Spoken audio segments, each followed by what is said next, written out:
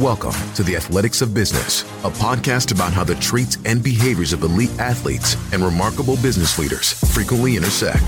The real stories and hard lessons to help you level up your leadership and performance. Now your host, Ed Molitor. Welcome back to another episode of The Athletics of Business podcast. I am your host and CEO of the Molitor Group, Ed Molitor.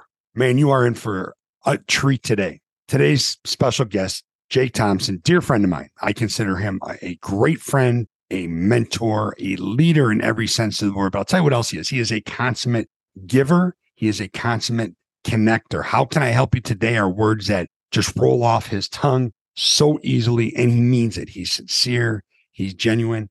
And even though he and I do not talk nearly enough, he is roasting down there in the Dallas-Fort Worth area while I'm up here in Chicago. When we jump on a Zoom call or we pick up the phone or we text, it's like we see each other all the time. But he has been a tremendous asset to me. And I mean that in the sense that he is someone I can go to when I need to think creatively, when I need to share ideas, when I want to pick his brain. I introduce him to some folks along the way. He has introduced me to so many amazing folks. We've done speaking work together. I trust him immensely with his advice. And what he speaks into today in this conversation is pure gold for you. Okay, regardless of your field endeavor. And let me tell you a little bit about Jake, because I want to jump into this conversation. Jake is a leadership consultant and the chief encouragement officer at Compete Every Day, which is a brand he started back in 2011. Get this, by first selling t-shirts out of the trunk of his car. He has spent more than a decade working with leaders and organizations all over the world on how they can get better results for themselves and their teams. Jake's been featured in Forbes. He hosts a podcast which is in the top 1% globally. And as someone who's been doing this for 5 years now, that's pretty dang hard, right? That is really, really, really hard. And Jake has directly impacted over 75,000 ambitious leaders through his entrepreneurial sales experience, client work, and research. Jake has built a proven framework that helps leaders improve their mindsets, habits, and team development to create more influence as an impactful leader in their organization. As I mentioned, Jake was down in the Dallas-Fort Worth area with his amazing wife, Elena, and their dogs. Love the dogs' names, Sugar and Donut. And you know what? I don't even think we talked on this episode about Jake's infatuation with donuts, which I apologize about. But there's so much here, and I truly hope you enjoy. I know you will enjoy this conversation that I had with Jake Thompson. Jake, thanks so much for joining us today in the Athletics of Business podcast. It is beyond an honor to have you here. It's been a long time coming, brother. How you doing? It has. It's been great, Coach. I'm always good to see you, always energized every time I get to talk to you. And now we just get to let other people listen in on our conversation. I know. Well, the pleasure's all mine. I mean, we were just talking about this. How many times have we had a conversation via Zoom or on the phone or in person? We're like, damn, that was a podcast recording right there. So now we get to do it. Okay. Now we get to do it. I would say one of these days we're going to just lock ourselves in like a workspace and talk through strategy and coaching. And we need to make sure it's recorded because we're probably going to pull out a ton of stuff there. And we don't even hardly get into that stuff on this kind of thing. No, we don't have enough time. We don't have enough days, but that would be a lot of fun. And you know, that's actually a great segue. We first connected, gosh, how long has it been now? 6 years? 5.5 6 years. Yeah. 6 years. And I believe, and tell me if I'm wrong, I believe I had wrote a blog about Compete Every Day, and you being who you are somehow managed to find that blog. And the blog was about, I have his picture over here, about a good friend of mine, Brian Delaney, who was like a big brother to me and passed away from leukemia when I was a senior in high school. And we connected and I discovered your brand, right? You were gracious enough to have me on your podcast. We connected, and gosh, the journey over the years, you know, whether we were working on or speaking together, just sharing business ideas, watching you grow, and I mean this from the bottom of my heart, has absolutely been an inspiration. And it's fueled the resilience of our team here, as well as helped us clarify our vision about how we do things. So I thank you for that. I appreciate it, man. As I told you last time we chatted, I send people to your website for like clarity and positioning because I think you do such a phenomenal job. And it's been fun watching you kind of tweak and adjust and make little developments so that you can continue to impact folks. And so, dude, the pleasure's mine. I always enjoy hanging out with you and have loved getting to see what you do as well. And like I said, one day we're going to talk because I just want to learn more. Well, I thank you for that. And, you know, it's funny because you and I are cut from a very similar cloth, not the same cloth. Like we want to win, but we also want to clearly define what winning means to us, what success looks like to us, right? we want to compete our lips off. That's just the way we do things. But we also understand the value of making our people feel appreciated, right? That the work that they're doing is important. We understand the value of coaching. And for whatever reason, we find ourselves in this black and white society right now where people think that competing and working your butt off and grinding, but yet taking care of yourself, creating a psychologically safe space and having compassion and vulnerability, they're mutually exclusive, when the reality of it is this: they go hand in hand. How do you fit that in when your brand and your message is to compete every day, which I absolutely love? How do you communicate that, though, with the people that you speak to, the people that you work with, the fact that these two worlds are actually interwoven and they feed each other? They do feed each other. And so a lot of the work we do, we talk really twofold or threefold, if I'm honest. We talk about competing internally with yourself, getting very, very clear on what that is, what that actually looks like in the day-to-day, and then learning to block out the rest. We then talk about you got to collaborate with your teammates. We know we can do a lot by ourselves. We can do way more with the right team atmosphere. You saw it as a coach in practice. You experienced it as an athlete. We always push ourselves harder with that teammate to push us. It's the reason why now at 40, I still go to group training classes, because I know on the days I don't want to do cardio and things like that, somebody's going to be pushing me and we're going to go harder. And then lastly, doing those two things makes us more competitive in the marketplace. And we don't have control over anything else in the marketplace but how we show up and how we get better. Right. And I think it all really distills down into helping people understand this idea that the definition most people have of competition is wrong. The definition most people have is, I need to beat you. I need to defeat you. It's all about the win. In reality, if you look at the definition of competition or competing, it says striving to gain or win something. And so we heavily emphasize the striving, because that's all about the daily pursuit of excellence. And when you're pursuing excellence, you're not worried about how do I get the approval of others? How do I look amazing? It's every day, what do I need to do to get better? And sometimes getting better is, how do I better connect with my team? If I want to create influence and lead people, what am I doing to be a better role model and connector? And so that's really where we get back to is breaking down the definition of it, talking about ways we get competition wrong, but more so breaking down to say, hey, it's not about the win. We don't control the win. We don't control the outcome. If we did, most people would go to the gas station, play the lottery tonight, not show up to work on Monday or Tuesday, right? But in reality, we don't control outcomes, but we are responsible for the process and pursuit. And so we try to really, really hammer folks on understanding the pursuit is what you're in control of. The pursuit of betterment is not about beating everyone else. It's about being your best and then helping others along the way. Right. And you just said a word that I think is one of the pillars of who you are, because as you talk about all of this and you talk about competing and showing up your best and serving others, you do all of this and you have this ability to connect people. It's unparalleled. And I've had some folks on this podcast that are master connectors. But the thing I'm curious about, are your wheels always turning? Because there has never been a time, I swear to you, there has never been a time that you and I have not jumped off a call and 2 minutes later, I've got an email from you. Hey man, I need you to connect with so-and-so. And if there is a Hall of Fame for connecting folks, you would absolutely be a first ballot Hall of Famer, brother. All right. Because it has never failed. All right. It has never failed. How do you do that though? How do you understand who to connect where you really like the last connection you made with Aaron and I, like there's nothing to gain for you other than the fact, you connected two people who are moving in a similar direction and trying to do great things together. How does this happen?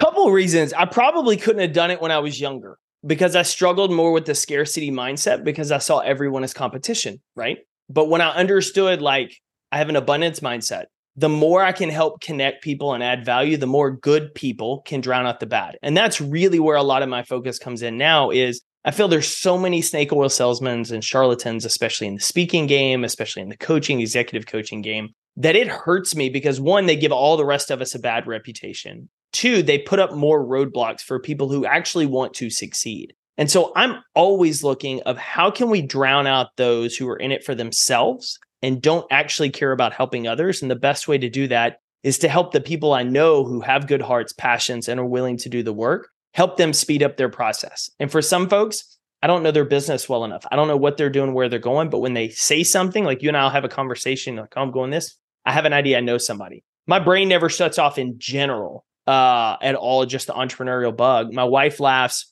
between entrepreneurship and the ADHD in me. Like my brain's always running. So like even when her and I will go to a movie and I will try to unplug, If something happens in that movie that I'm like, oh, that's a really good teaching point, I'll be like, all right, be right back. She's going to the bathroom? No, I'm going to go outside and make a note on my phone. I'll be right back in.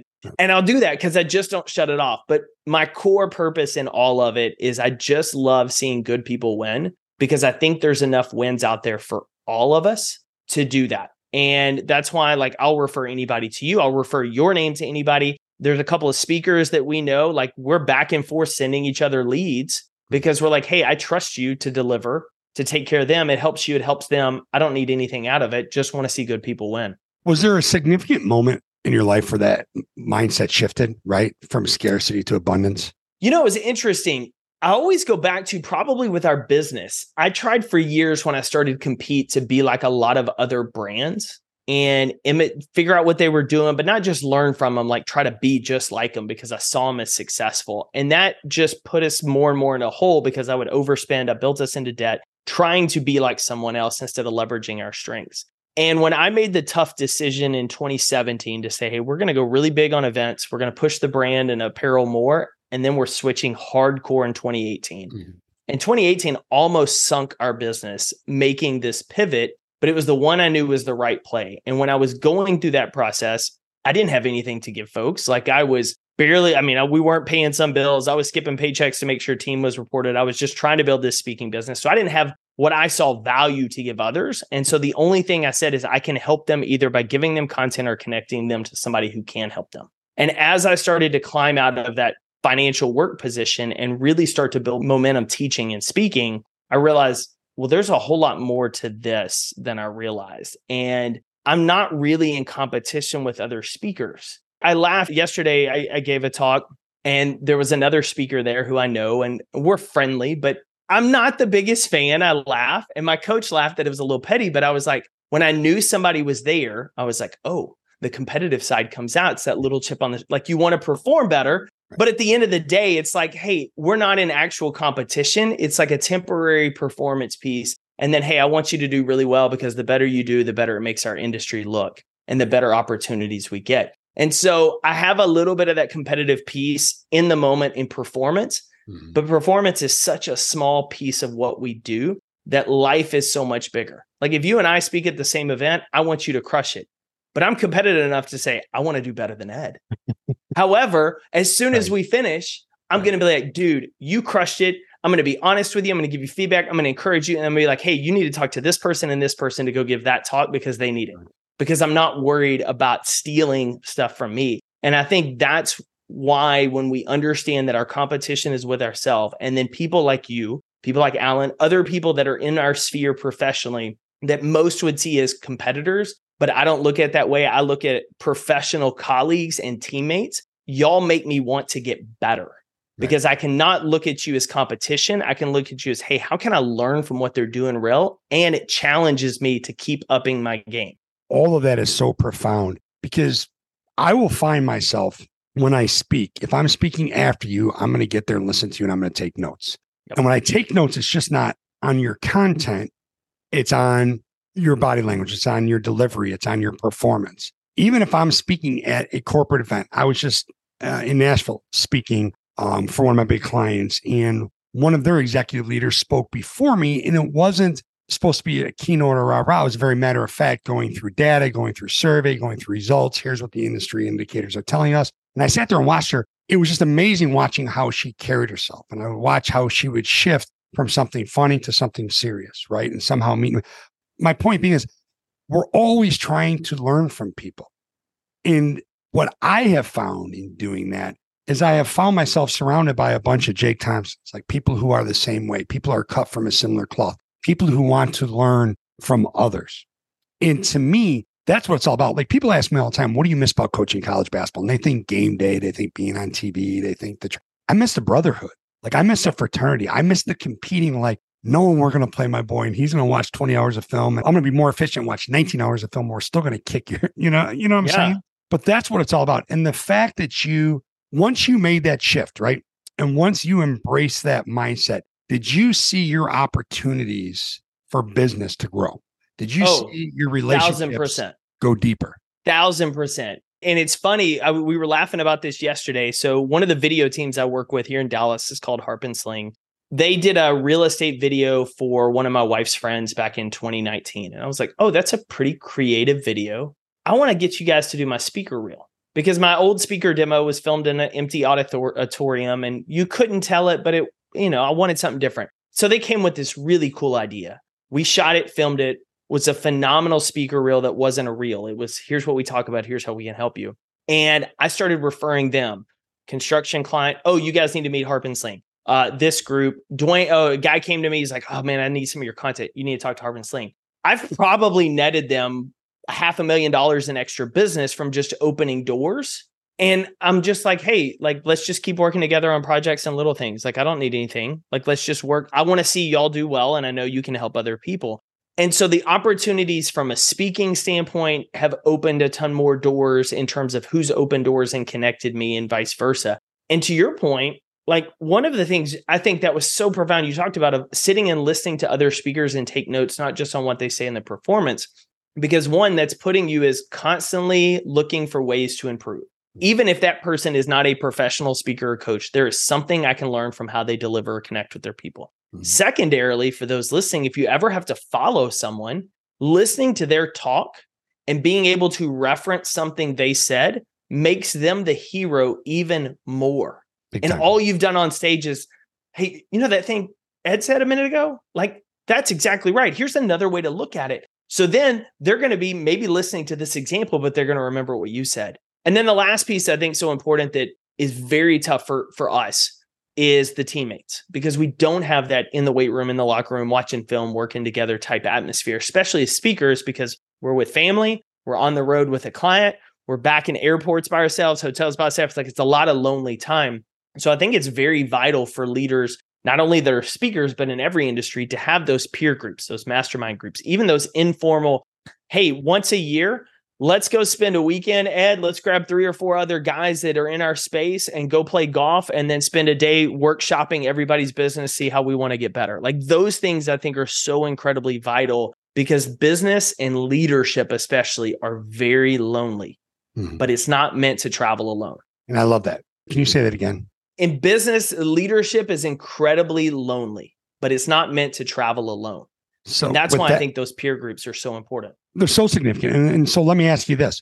What type of people do you surround yourself with? And you're very intentional about it. What is your avatar? What are the qualities? What are the behaviors? What are you looking for? So I have different pockets. And I say that very intentionally. It's how I treat coaching. Like, when I hire a business coach, I'm going in with the expectation this is going to be a 6 to 24 month relationship, because I'm coming to you because I have a very specific problem I want help solving, growing, or developing. And then I may come back to you in a year or two, but I'm coming to solve Michael and Amy. I went to learn a problem, went to Grant to learn a problem, with Carrie now to learn a problem. So I do that from a coaching standpoint, but relationally, I have I call them like the brotherhood. These are the guys that I'm going to get tequila with once a month. We're going to talk family, friendship. I'm going to check in. These are the guys in my backyard who I can go see and spend time with and pour into each other, vice versa. So I have those from a relational standpoint. From a professional standpoint, I'm very intentional of selecting who I can spend time with. So I have 2 small mastermind groups I'm with other speakers. And those have changed because I was with a group after Heroics Public Speaking for a few years. There were 6 of us, loved them to death, but we did an in-person retreat in 21. And I realized where I'm at a career point and what I'm trying to do is very different from where y'all are. And I still love you, but I've grown in a very different direction. And so we can now be friends, but I can't keep investing professionally in this circle because I'm not growing. I'm the only one contributing and not adding. So I've had to change those dynamics to say, okay, who else is in my sphere that's same level, one step ahead, maybe one step behind, and we can facilitate to do a once a month call, talk to each other, share things, and go from there. And so I've been very intentional about that piece of where I go spend that time outside of family and then speaking. And then the last piece of it that I think is I've gotten to the point where I'm now trying to cultivate it myself. I've had on my whiteboard for the last year just a list of 15 to 20 guys in different industries who I respect. I think they're phenomenal at what they do. And I'm trying to figure out how to create just a weekend golf retreat that we can go play some golf, smoke some cigars, and instead of doing what most guys do when they have a weekend away from their family and they just want to drink and forget the weekend and party, I want to go talk about business and life. How do we be better men? How do we be better leaders in business and actually have quality type conversations around it? And so now I'm looking to how do I curate it? And so for those listening, you got to have the relational people. You got to have the professional peers that are in your sphere, maybe a little bit ahead of you that you can add value to and learn from. And then if you're struggling to find it or struggling to have it consistently, start asking, how can I create it? Yeah. In one step further, the type of people that are on your whiteboard, right? Their characteristics, the creativity piece, right? Yeah. The resilience piece, the work ethic piece. What is work ethic's the big one. I mean, I want people that follow through with what they say they're going to do. I've seen far too many people that talk about their goals and I never see them take action, or they're constantly changing every single direction. So I don't include them. So I want people of integrity, people that are focused on growing. They don't want to stay within their comfort zone. They love the idea of how can I learn from other people in other industries just so I can be a better leader, husband, dad.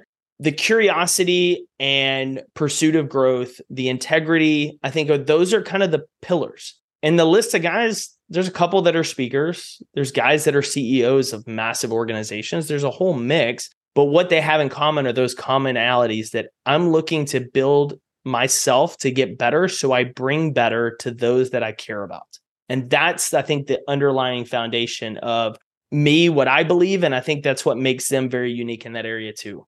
That is so, I want to use the word powerful and so cool, but what it really is sustainable, right? Like it's so dang sustainable and you know it's there. Now I'm going to switch gears. I'm going to ask you a question, completely random, nothing that you could prepare for. When I first met you, you're kind of on a tail end or you're making that transition from slinging t-shirts for Compete out of the back of your car, which God, do I have so much admiration and so much respect for how in the world you built that thing, right? And why you were doing it and the fun that you were having. I mean, I used to look at your social and be like, this dude gets it. Like he's nuts. And I love it. Okay.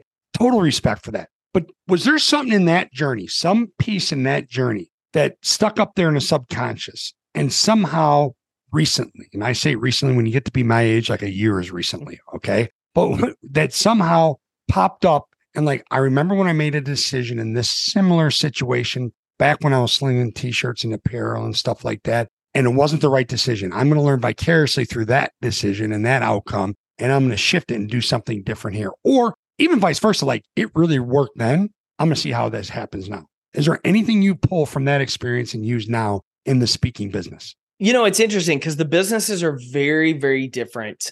I mean, I think about the apparel lessons all the time when we reorder product and I'm like, do we really want to reorder or just let that go? Because you always order one too many sometimes. So no, I think the thing that I always go back to is striking up and connecting conversation with random people. Because when I would work expos and CrossFit events and race events, rock and rolls, like you're sitting in an expo booth and you're hoping people stop by and it's traffic. And so you got to just reach out and start talking to people and connecting. And then not like, hey, buy a shirt. It's like, hey, tell me your story. What are you here? What are you running for? What are you competing for? I still do that now. I mean, I really try to focus, even though you go to events, you're the speaker. It's all about how can I be interested in you versus make myself interesting. I'm going to be on stage. I'm going to tell a story. Tell me about you. Because then I would love to use part of your story to connect on stage because that creates a better experience for you. So that's the one thing from the expo or from the apparel days that I still reference back to and think about. A lot of the stuff I learned in the apparel days was more for building the resilience. And I say that because, man, it's a grind selling $25 t-shirts and driving all over the country and working expos every weekend. And there's a story I told recently, and I've started using it in my talk, but I had an event in 2013 where I lost about $10,000 to $15,000 I could not afford to lose. I was already in debt and I was driving from LA to Vegas. And I'm driving through the desert. And if you've ever made that drive on a Sunday night, everybody from Vegas is headed back home to California. So it's headlights in your face and darkness in front of you. And the whole time I'm thinking, how do I get out of this? How do I get out of this? Like I've too much debt. Maybe I'll start consulting. Maybe I'll sell this. I'm not the right person, like going through all of it. And I flash back in my head, I'm hit with a memory of 18 months prior having lunch with a buddy. And he told me I'm my own worst accountability partner. I said, what do you mean? He said, you built a brand that says no matter what, good days, bad days, every way in between, you compete to get better. Doesn't matter what you're facing, you show up, you give it your best. which means no matter how hard this gets, you're stuck with the message, because whether it's 10 people now, 10,000, or one day I hope 10 million, people have bought into this message. You're saying that the way you reach your potential, the way you only have a shot to reach your goals is if you show up and compete every day. And if you quit, you tell everyone that message is a lie. And you know it's not a lie, and I know it's not a lie because I believe in it. And I remember driving through the desert and wrestling with that conversation, and eventually going from this, how do I get out of this, to how do I just get better? And that came back again in 2018 when I almost sunk the business trying to go the speaking route of, did I make the right move? What did I do? And eventually saying, I can change the business, I can pivot what we do, but I can't abandon the message. And so that's always been with me. And that's what I remind myself. If we try a project and it doesn't work, guess what? It didn't work. What do we need to do to get better next time? And by getting better, that's what's actually going to pull you out of it, right? And that's that's what's going to help you get to the next level. Let me ask you this. And you said something, by the way, I love the visual, right? Because I actually have done that drive from LA to Vegas, and that's a story for another time. But you're absolutely right? Headlights coming at you, darkness going there, which is often how we feel as business owners, right? Are we headed in the right? But here's my thing. How do you compete every day mentally and emotionally? Because sometimes when people think of the word compete, it's like, I got to run, I got to lift, I got to work hard, I got to grind, I got to get up early, I got to stay up late. To me, competing is about being your best self, being your best, even when you're not at your best, emotionally, physically, mentally. Talk to me about what that means to you, competing mentally and emotionally. So it's funny. A lot of people ask, is this exhausting? The idea of waking up and pursuing this every day is exhausting. And I say it's actually not, because if every day you can go to bed and know you got at least one step better in an area of your life, that's confidence building. That's momentum building. You may be exhausted, tired, had the day from heck, but you got something done that moved you closer to a goal or finishing a project. You at least can rest on that, versus where I think it gets really exhausting is when we just go through the motions on autopilot, because then we start to get bored with life and we're clocking in and clocking out. We're not getting any progress. And so for me, the Ken Ravizza, the old former sports psychologist, like one of the grandfathers of it, Heads Up Baseball was his book. He talked about, not every day you're going to have 100%, but on the days you have 40%, do you give all 40% of that? Or you say, I kind of got 40% today, I'm just going to go through the motions and give 10. And that's the real separator. And you think about a game like baseball, it's a grind. So is life. And so like this morning was a great example. Last 2 days I've had keynotes, mentally, physically, those fry me after doing it. And so I was in the gym this morning and I was busting it. And about halfway through, I was like, I'm kind of going through the motions here. I'm sweating, I'm working, but I'm not. I got one station left. It's the assault bike. It's the worst thing I ever in the world. I got 3 minutes. Can I just do it? And so that was my focus. And so I went all out. I was on my back afterwards, but I said, I know this sucks. This feels terrible, but I know I got better because I didn't coast to finish. Right. And so that the rest of the day is it. And so really it's this idea of how do we go through every day with intention, making sure we're making progress on what matters. And that can be a professional goal, a personal goal, building a relationship with your spouse or your kids. But when you can get into the rhythm of, instead of going through the motions like the majority of society does, they just go through the motions without intention, without daily action, you start to find that momentum is invigorating. It builds your motivation. And on the days you don't feel it, the days you don't have that motivation, but you force yourself to do something, you always have confidence going to bed to build momentum for the next day. What keeps people from competing? Oh, man. There's a few. I think at the biggest, it's fear. I think at the end of the day, we are afraid of failing. And more importantly, we are afraid of what other people will say if we fail. And so the way we avoid and do it wrong is we go to only places where we're guaranteed to win. So we play it safe. We call it the domination route. But it's like an NBA player spending their offseason playing basketball at the park against middle school kids. They're going to win 50 or 100-0 every time, but they don't really get better. Comparisons the other way, where we spend all of our life and making sure our happiness is just to make sure we're better than our neighbor or that coworker. And then we end up shorting ourselves because instead of doing our best, we do just the bare minimum to beat them. And then the last way we avoid it because we're afraid. We're afraid to fail. In my case, as a kid, I was afraid not only to fail, I was afraid of what failure made of me, because my identity was so wrapped up in what I did as an athlete versus who I was. And then I was afraid of what other people would say, or afraid of what they might say. They didn't even say anything. So I think fear is what gets there. And I think a lot of people hope the fear leaves, but fear is always there. I mean, it never goes away. It's built into us biologically. What the goal is not fearlessness, it's to fear less. And the guy that climbed the rock wall, I'm blanking on his name. It's in the documentary Free Solo. Adam Grant talked about him in his book, and he said they studied this guy's brain because they thought anybody that'll climb the sheer face wall at Yosemite, I believe, without ropes, without harness, just chalk in hand and go, has to have a screw loose. And they studied how there's no question. I mean, you can, I know. Yeah, we'll get to what you're going to say, but you absolutely have a screw loose. But they said his brain must not process fear. All of our bodies have heightened sense, fight or flight. Mm-hmm. And when they studied his brain and the chemical releases, he has the exact same chemical release as everyone else. The difference is, little by little, he put himself more and more into these situations to feel that fear. And when he would catch it, instead of allowing his brain to run wild with it, he would change his focus. And so he'd start focusing on his grip. When he felt his pace run, he'd focus on his breathing and where his grip was and what his next move needed to be. And that's where I think if somebody who's climbing the sheer rock wall has a screw loose, but they're feeling the same fear we are, yet continue to climb, then we have the same option to sit down and have a tough conversation with an employee we're trying to coach up, or to get up on stage and give a company address because we know public speaking is the number one fear. It's just you can't overcome or make that fear less unless you start doing little things to lean into it.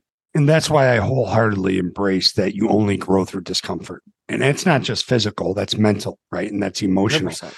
And when you sit there, and I know it pales in comparison, okay, to what you just discussed, but when I was doing the half Ironman this past June, it was exactly that. I had put myself for 3 years, really, but that's a whole other story. Yeah. But in the training, the 5-6 months leading up to it, I had put myself in incredibly difficult situations, whether it was the temperature outside, the time of day I worked out, the pace that I went at, whatever the case was, because I wanted to force myself to respond, even if it was only for 30 seconds. I wanted to force myself to respond what I was thinking about. I wanted to force myself to start talking to myself instead of listening to myself. But I just did it for a short while. And I'll be dang, that race, somehow, every single time it came up, and it didn't really happen in the swim. The swim was eerily, it was rough. It was crazy. It was obnoxious in terms of how many times I got kicked and punched, but it was eerily peaceful. It was weird. Okay. The bike, it didn't really hit me until about 40 miles that my back was tightening up. And the run, it was just, here's a game plan. Just do it. Holy crap. It feels like it's 200 degrees. Hey, thank that person over there for volunteering and working, right? Or grab that water and put the ice down here, whatever it was. And when you do that and you realize you still had fear, you were still nervous, you were still scared, you still thought you were absolutely off your rocker at certain points of the day to do it, but that's not where your focus was. And when you do that in the spirit of competition with yourself, not with others, which is what I've really taken away from you, man, you just get better every single day, even if it's only a little bit, I tell everybody, Lego blocks, by themselves are worthless unless you're barefoot, and then you will step on one. But stack enough of them over time, you build something epic. And I want to point out real quick 3 things you said there. In moments of discomfort, shifting your focus to thank someone on gratitude is a huge help. In the middle of discomfort, it's shifting your focus off of how am I feeling? How terrible is this? To thank you. I appreciate you. Second is not just listening to what you're saying, but talking back to yourself is so important. And then the last, I think, is the one thing people miss. And I missed this the first time I ran a half marathon. When you do the uncomfortable training on the front end, game day, when the discomfort sets in, it's par for the course. Yep. It's not a surprise. The people that get wrecked are the ones who train easy, or they wing it in their preparation for a speech in front of their company. They do all this, and then they get on stage or they get on game day, and all of a sudden, oh, I have nerves. Oh, this is harder than I thought. They're not prepared for it versus the one who's like, I've done this. I know this is going to hurt. I know this is going to be uncomfortable. I'm expecting it. Let's go. And you know, what you just said is so spot on. And no one else I had to compete on race day. So you know the story. 3 years ago, It was canceled because of COVID. 2 years ago, I banged it 3 weeks before the race because my daughter had her first ever travel softball game added to the schedule, and it was on the same day. Last summer, didn't have time to train for it, just did the Olympic distance. So here I am this year. We're finally going to do it. My wife did an amazing job getting this beautiful house on this cliff on Lake Michigan. We wake up at 3:30 in the morning to a complete monsoon, lightning lighting up Lake Michigan, wind blowing through this humongous screen in the porch that blew into our French doors in our bedroom. We couldn't even shut those. I'm like, you got to be kidding me. because because sometimes they'll shift it to a run, bike, run. I'm like, I'm not doing that. That's not the real deal. So I'm sitting on the couch and my wife has a bunch of pictures. I mean, I'm staring at the map. I'm staring at the radar. I'm getting the updates, the text messages. Transition is supposed to open 4:30. Now we're opening at 5. Now it's 5:30. Now it's 6:30. And everyone's taught, like, now the family's in there. They come from the other house. They're in there and they're like, oh man, this is too bad, this and that. And I feel myself saying, it's okay. Today was just a celebration. I don't really need to do the race. I got up from the couch. I went out into the screening porch. I'm looking at the lake and I'm like, get your crap together. I needed to compete to get myself back in the mindset I needed. And once we got the text, let's go, transition's open, to get there and fly there and just go and just lock in. Because I honestly felt myself going away. But to me, like, those are the little things that we miss. Like, we miss what it means to compete mentally. And it's not a big deal. Get yourself to a place physically and mentally where you can lock into the way you need to think and the way you need to behave and just get it done. And that leads me to ask you, how many times do you find the people that you are speaking to, the people that you are coaching, the people that you work with, how many times do you find they overthink what it means to compete? And they make something way too dramatic, way bigger. And I don't want to take away from the significance of it, but come on. They overthink it mainly because we have the wrong perception of it, right? We think it's the win or the domination. And we have always been trained. There's two groups, right? You have the overly competitive people who just want to win everything every time, and they're sore losers and they're sore winners. And then we have the people that, well, I don't like sports and I don't want to defeat anybody else, so I'm not going to compete. I'm not a person that competes. So you have those two camps. And you're like, no, like, competing, it's every day in this pursuit of excellence. The ancient Greeks, what I love is there's a book called Top Dog by Ashley Merriman and Poe Bronson on the science of winning and losing. It's one of my favorite books. I read it every year. And they talk about ancient Greeks. You had the phrase eritos around competition, not arete, eritos, which is a different conjugation of it, because the Greeks believed competition brought out the best within us. It was the roots of democracy. You had to argue for your points. You had to compete to state better ideas or better positioning. They created the Olympics as a way to honor their gods, because they believed if we put you on a race and you're running with others, your best is going to be revealed. And so it's all about understanding it's me versus me, but it's doing it. And to your point, I want to hit on, there's a couple of things that I think might have changed the situation. So one, if you had someone racing with you, there's probably a little bit less of, I got to do this. You're like, no, I got Jake sitting at the starting line. We got to go. Like, I don't care if it's raining. If he's out there doing it, I'm doing it, right? It's that accountability. And the second thing is, the one thing I love that you did is you felt the feeling, you talked back to it and did it, because most people talk about their goals. And then when it gets time to execute, they've already gotten the praise from friends and family. I'm going to write a book. I'm going to write a book. Everybody praises you. Well, then I don't actually write the book because I've already got all the dopamine released. Right. You still did the race, even though everybody was there, and you could have walked away and everybody been like, oh, it's the weather, no big deal. You knew this was me versus me. And so for our leaders, I'm not telling you don't talk about your goals, but it's a very fine line between discussing goals with people that'll hold you accountable to do it and discussing your goals with everybody. Because most times when we discuss the goals with everybody, we have the instance that you had when the storm hits, when it's a little uncomfortable, we don't end up doing the thing because we've already got all the dopamine that we wanted. And I'm going to take that. I'm going to move into like your playing days in football. You're being a business owner and getting on the big stages, right? Yep. What I found myself, this is almost twisted what I'm about to say. Okay. But it's also really cool. What I found myself saying to myself, like, I've earned the right to suffer today. This is awesome. I have no appetite. I'm taking as much water as I can. This hill is brutal. The wind's in my face for the last 10 miles.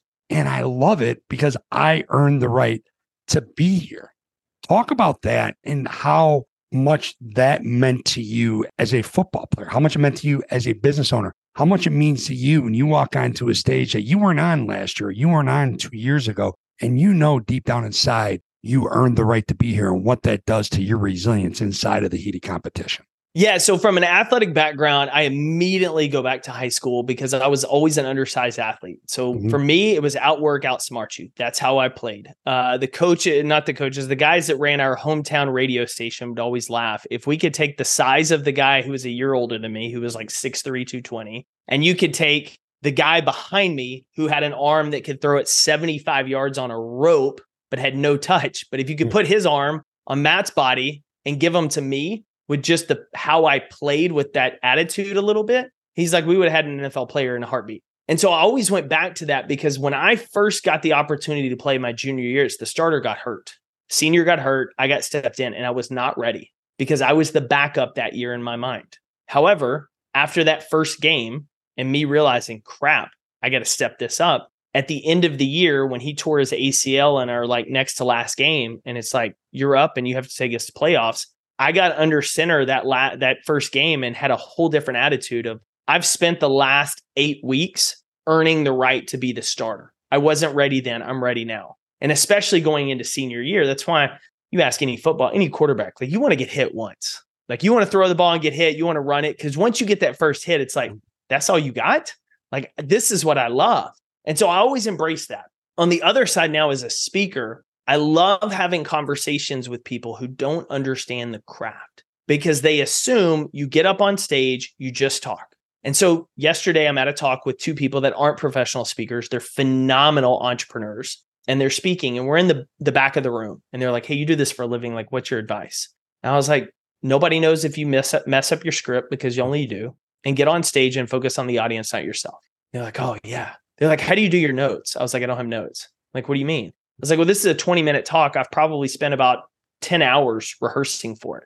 They were like, 10 hours? I was like, yeah. And then afterwards, they were like, you make it look easy. I was like, remember, I told you I spent 10 hours working on this talk. Plus, I've told these stories a few times. Right. I was like, if it looks easy, it's because the preparation wasn't. And so I love now as a speaker, the prep, the telling the stories, the testing it, the reworking it, and then getting on stage. And more than anything, I love afterwards being able to talk to people and be like, oh, you're such a natural. I'm like, no, here's what it looked like when I created this talk. Here's how many times I've given it. I've told that one story 100+ times, which means I've put in 200+ hours probably working on it. And they're like, oh, it's like, yeah. I was like, I've earned the right to do this because of the work I put in. I said, if you want to do it, you got to do that. And we actually, it's funny as you mentioned that, I was texting my design guy last night. We're going to do a shirt. And I had the idea for him based literally similar to this. I said, I don't know if there's something here, but I'm watching college football last night and I'm thinking about the talk. And I said, getting the job that others envy comes from doing the work that others avoid. Being the starter on Saturday comes from doing the work in the off season. Being on the stage comes from preparing. So yeah, I love that. Getting the job others want comes from. I'm telling you right now, that's going to be part of our social media post for you. That is huge. Let's do it. But that's it, right? I mean, that's it. That's it. And you know what's really cool? And I did not plan on continuing to reference my half Ironman, but this was another thing that I took away from it that is similar to what you just said. And I have found myself when I got off the stage or out of a coaching meeting with a client where it's no different than golfers going right to the driving range or right to the putting green after they compete, right? After they play a round of golf, and professional golfers. I found myself during the race treating it like it was a learning experience, knowing I'm going to be back there again, even if it's not that specific race, right? Knowing I'm going to be back in that situation again. Do you ever find yourself when you step off the stage like, dang, I got a great tweak to that story, or I need to get this to support that? Did you ever find yourself doing that? I do. Like the one I did the other day, I was like, I need to find some additional research to hammer this start home, because I know it's right. I found a little bit, but I need a little bit more. And the one thing that I've gotten really good at that I've done over the years is I record almost every talk I can. There's a couple of clients I can't put a video camera in the room, but for the most part, I will put even my own camera in the back of the room, terrible angle and lighting, because I want to go back and watch it. Did I stand still or did I wander? How did that story hit if I'm looking at the audience? Because usually when I'm telling a good story, I'm going to try to find the friendly eyes that I can connect with. How is the rest of the audience accepting it and understanding it? Do I need to pause more here? So I'm taking notes just like you used to do after a basketball game, right? After practices. So I'm still going back to that. But I've gotten to a point now during the talk that once you've rehearsed, you know this, once you've rehearsed it so much, you go into a flow state giving it, that at the same time in the back of my head, I'm making mental notes while I'm giving it of, okay, pause a little bit more the next time you do this. Or, hey, remember to call back to that later because you're seeing quite a few heads nod. So how can we reference it again to tie it in? I get into kind of that flow because of the preparation and then getting into the moment. Whereas when I first started my career, I couldn't. I was so focused on what's my next point, what's the next story, rolling through it. And so it creates that different dynamic, but I'm always looking for it. I told you off air, like I hired a guy because I thought my keynote was really good and I wanted to say it's better because I'm always in the pursuit of how do we improve it? Is there one little thing we can do that's going to better connect? Right. All right. Here we are. Of course, never enough time with you. But before I ask you the last question, it's going to take you a minute to elaborate on the answer. Tell our audience where they can find out more about you, about your speaking, about the apparel, everything. Where can they find out more about Jay Thompson? Yeah. So easiest website is going to be competeeveryday.com. It'll give you two options when you get to the homepage. Build My Mindset, which will take you more into the coaching, speaking that I do. And mostly I do a little bit of coaching. Most of my work is keynote speaking, leadership development training, or let's say Build My Closet. And then you can find out about all of our apparel and gear and some of that. Social media, I'm most active on LinkedIn. Search Jake Thompson, you'll see me. And then Instagram is Jake Thompson Speaks. Incredible content that you put out there too. I appreciate it. Always look forward to it. And there is a ton of it. I mean, anyone who tries to keep up with you is tired the minute they wake up in the morning. Okay. And obviously we'll put all that in our show notes. We'll also put a link to your first book, Compete Every Day. Okay. We'll put that in our show notes. My last question for you. How significant is it for you in terms of what you do, who you become, who you're becoming to operate with conviction and not convenience? Oh, it's so important. I mean, I think it's the most vital of choosing your commitments over your feelings, because it is a grind to build a business. It's a grind to speak. It's a grind to be a leader in a large organization. It's a grind to be a leader in a small one. And it's so easy to get distracted by what's outside of your control or how you feel in the moment versus what your foundational principles are. And I think what's really unique about you asking me this question is I always had a very idea of like, this is who I am. These are my values. This is what I want to stand for. But I never solidified them and put them down on paper and put them into a position to where if somebody asks me, I'm like, these are the 5 to 6 things I stand for. And when I was writing this second book, that became the pivotal piece of before you can truly lead others, and before you lead yourself, you have to know where you're leading yourself to. And those convictions and those values are crucial. And so when I sat down to actually write and start doing it myself, I was like, all of this makes sense, but now I can formulate and articulate it. And so I think to be great at anything, it's always about choosing your convictions over your commitments, because there's never going to be a week where you're motivated every day. There's never going to be a perfect circumstance or a vote of confidence. You just do the work. You build the confidence, you build the progress, and eventually you find yourself in a great position, great circumstances, and then it's on you to let your convictions keep growing you instead of to settle in. Way to put a bow on just an amazing conversation. Listen, I appreciate you, and I appreciate you making me better, whether you do it intentionally, unintentionally. Our friendship means the world to me. It's too bad we're so many miles apart, but we both travel the country. I'll be at some point. Well, you always go around Chicago. I get it. Things are rough here right now. Huh? All over. It's too hot down there. I'm all over around it. You guys, I mean, can you bring it down? Can you bring it down to like 95 for me before I come down there? Holy cow, man. It's 11 a.m. kickoff tomorrow for my Frogs, and it's going to be 103. So That's insane. Will you be in the house? I will be in my house, in my Your AC, house. watching it on TV. Right there. That is a smart man right there. All right, brother. I appreciate you. Thank you for everything. Always. And just keep doing your amazing work and mastering that craft. Appreciate it, my man. Always great to see you, and thank you for the opportunity. Thank you for listening to The Athletics of Business. Be sure to give us a rating and review so we know how we're doing. For more information about the show, visit theathleticsofbusiness.com. Now, get out there, think, act, and execute at the highest level to unleash your greatness.